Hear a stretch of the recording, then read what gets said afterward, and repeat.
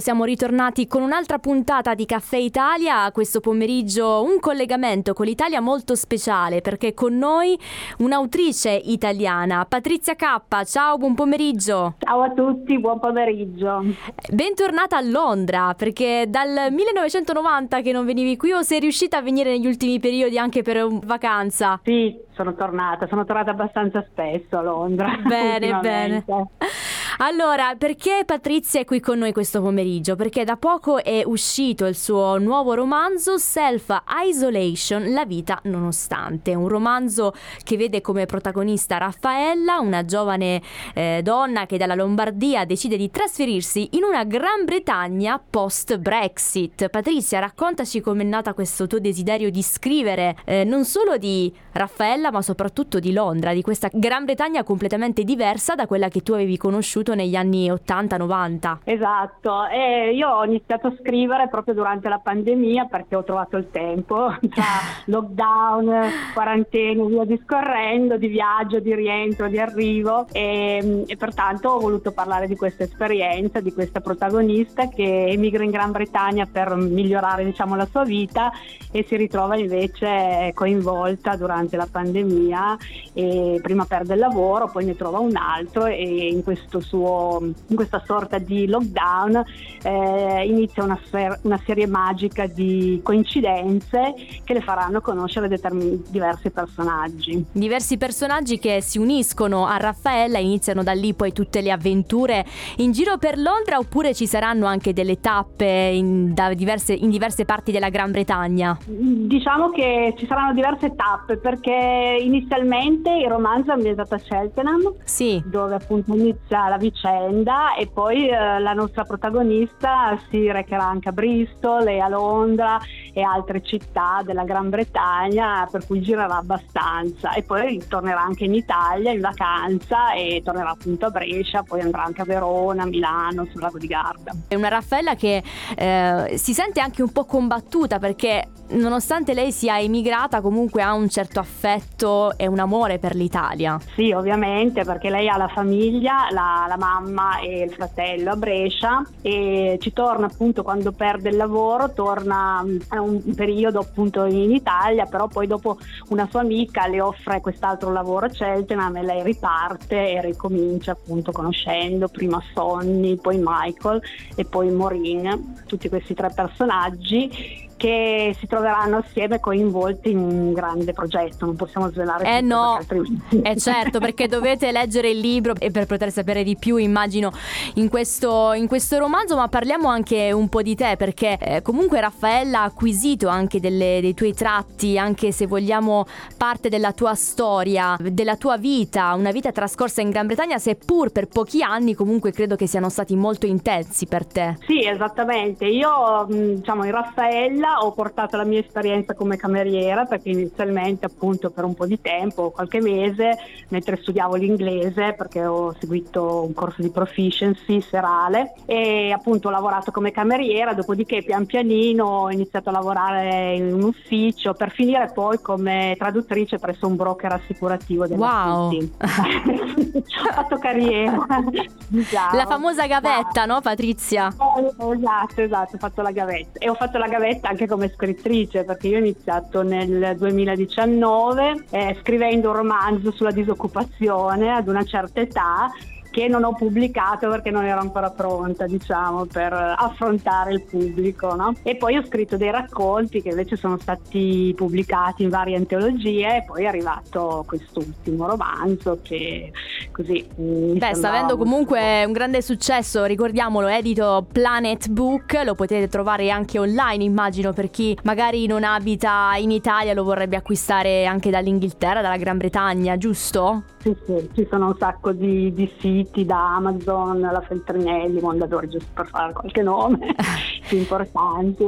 Ascolta Patrizia, ma cos'è che ti ha portato a tornare in Italia? Perché comunque quel viaggio che tu hai fatto era già predestinato a terminare dopo pochi anni, o comunque avevi intenzione di rimanere in Gran Bretagna? Ma a dire la verità è successo un po' il contrario, nel senso che io sono venuta a Londra per studiare inglese, pensavo appunto di stare un anno al massimo. Sì. Poi mi sono resa conto che trovare un lavoro in Italia era difficile in quel periodo, come anche adesso, però niente, pian pianino ho continuato a rimandare, e poi a un certo punto niente, la nostalgia, la famiglia, il sole, il clima. E allora niente, ho deciso di ritornare in Italia, però ho continuato ad avere comunque nostalgia e ogni tanto voglio ritornare su, perché comunque sono anche altri paesaggi, la campagna, certo. Londra, ma è anche un luogo molto stimolante, se vogliamo, anche per produrre, realizzare un altro libro. Non so se hai mai pensato di trascorrere qualche altro mese o anno a Londra o un'altra parte della Gran Bretagna solo per dedicarti alla scrittura di un libro, quindi prendere le ispirazioni da questo paese, da questi paesaggi di cui parlavi prima. Ma sicuramente. Io poi ho scritto un racconto, sempre perché ero in Gran Bretagna in quel periodo, che si intitola Foto dal lockdown. Ho anche preso un piccolo premio, diciamo, per questo racconto, che era una sorta di diario ambientato proprio durante un lockdown nel novembre del 2020. Ok. Ed è ambientato in zona Bristol, la campagna inglese, sì, un po' countryside. quello che mi è successo a puntate, diciamo.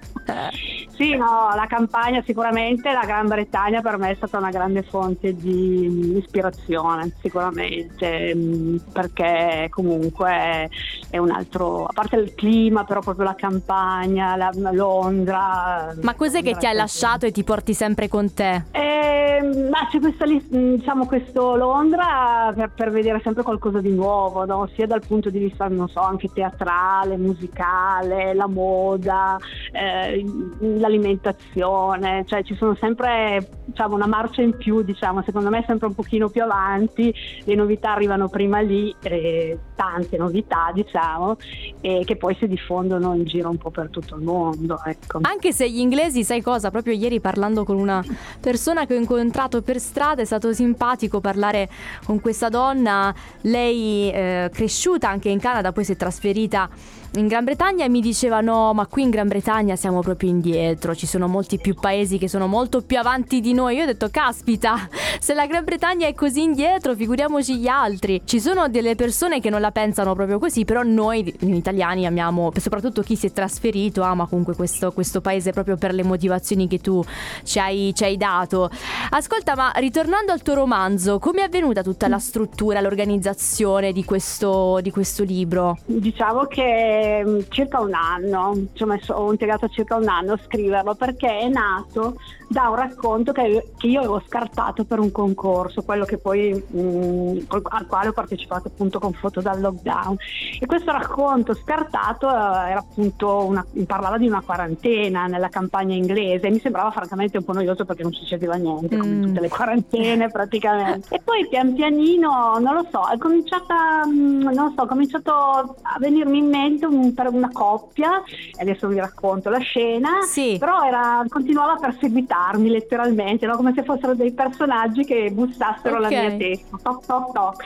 E allora, vedendo questa scena, ho detto: questa potrebbe essere la scena finale. E allora ho ripensato al racconto sulla self-isolation, e da lì sono ripartita. Poi la scena che avevo immaginato non l'ho utilizzata, cioè l'ho utilizzata, ma non è stato il finale, diciamo che è circa metà del romanzo.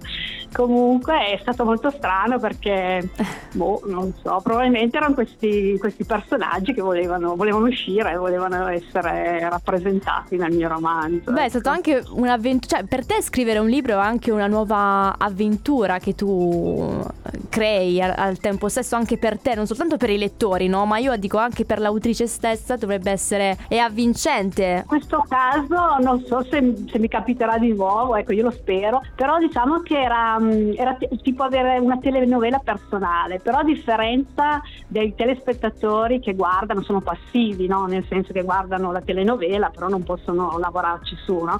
Io invece la telenovela me la sono creata praticamente, no? Ogni giorno magari al mattino mi svegliavo, immaginavo, pensavo a cosa avrei fatto fare a Raffaella, come si sarebbe vestita. Diciamo che ho vissuto quei mesi fortunatamente, perché sono stati mesi anche pesanti, e li ho vissuti così. Quindi ti hanno scrivendo. aiutato comunque a trascorrere un lockdown un po' più leggero. Fortunatamente la scrittura ti ha aiutata.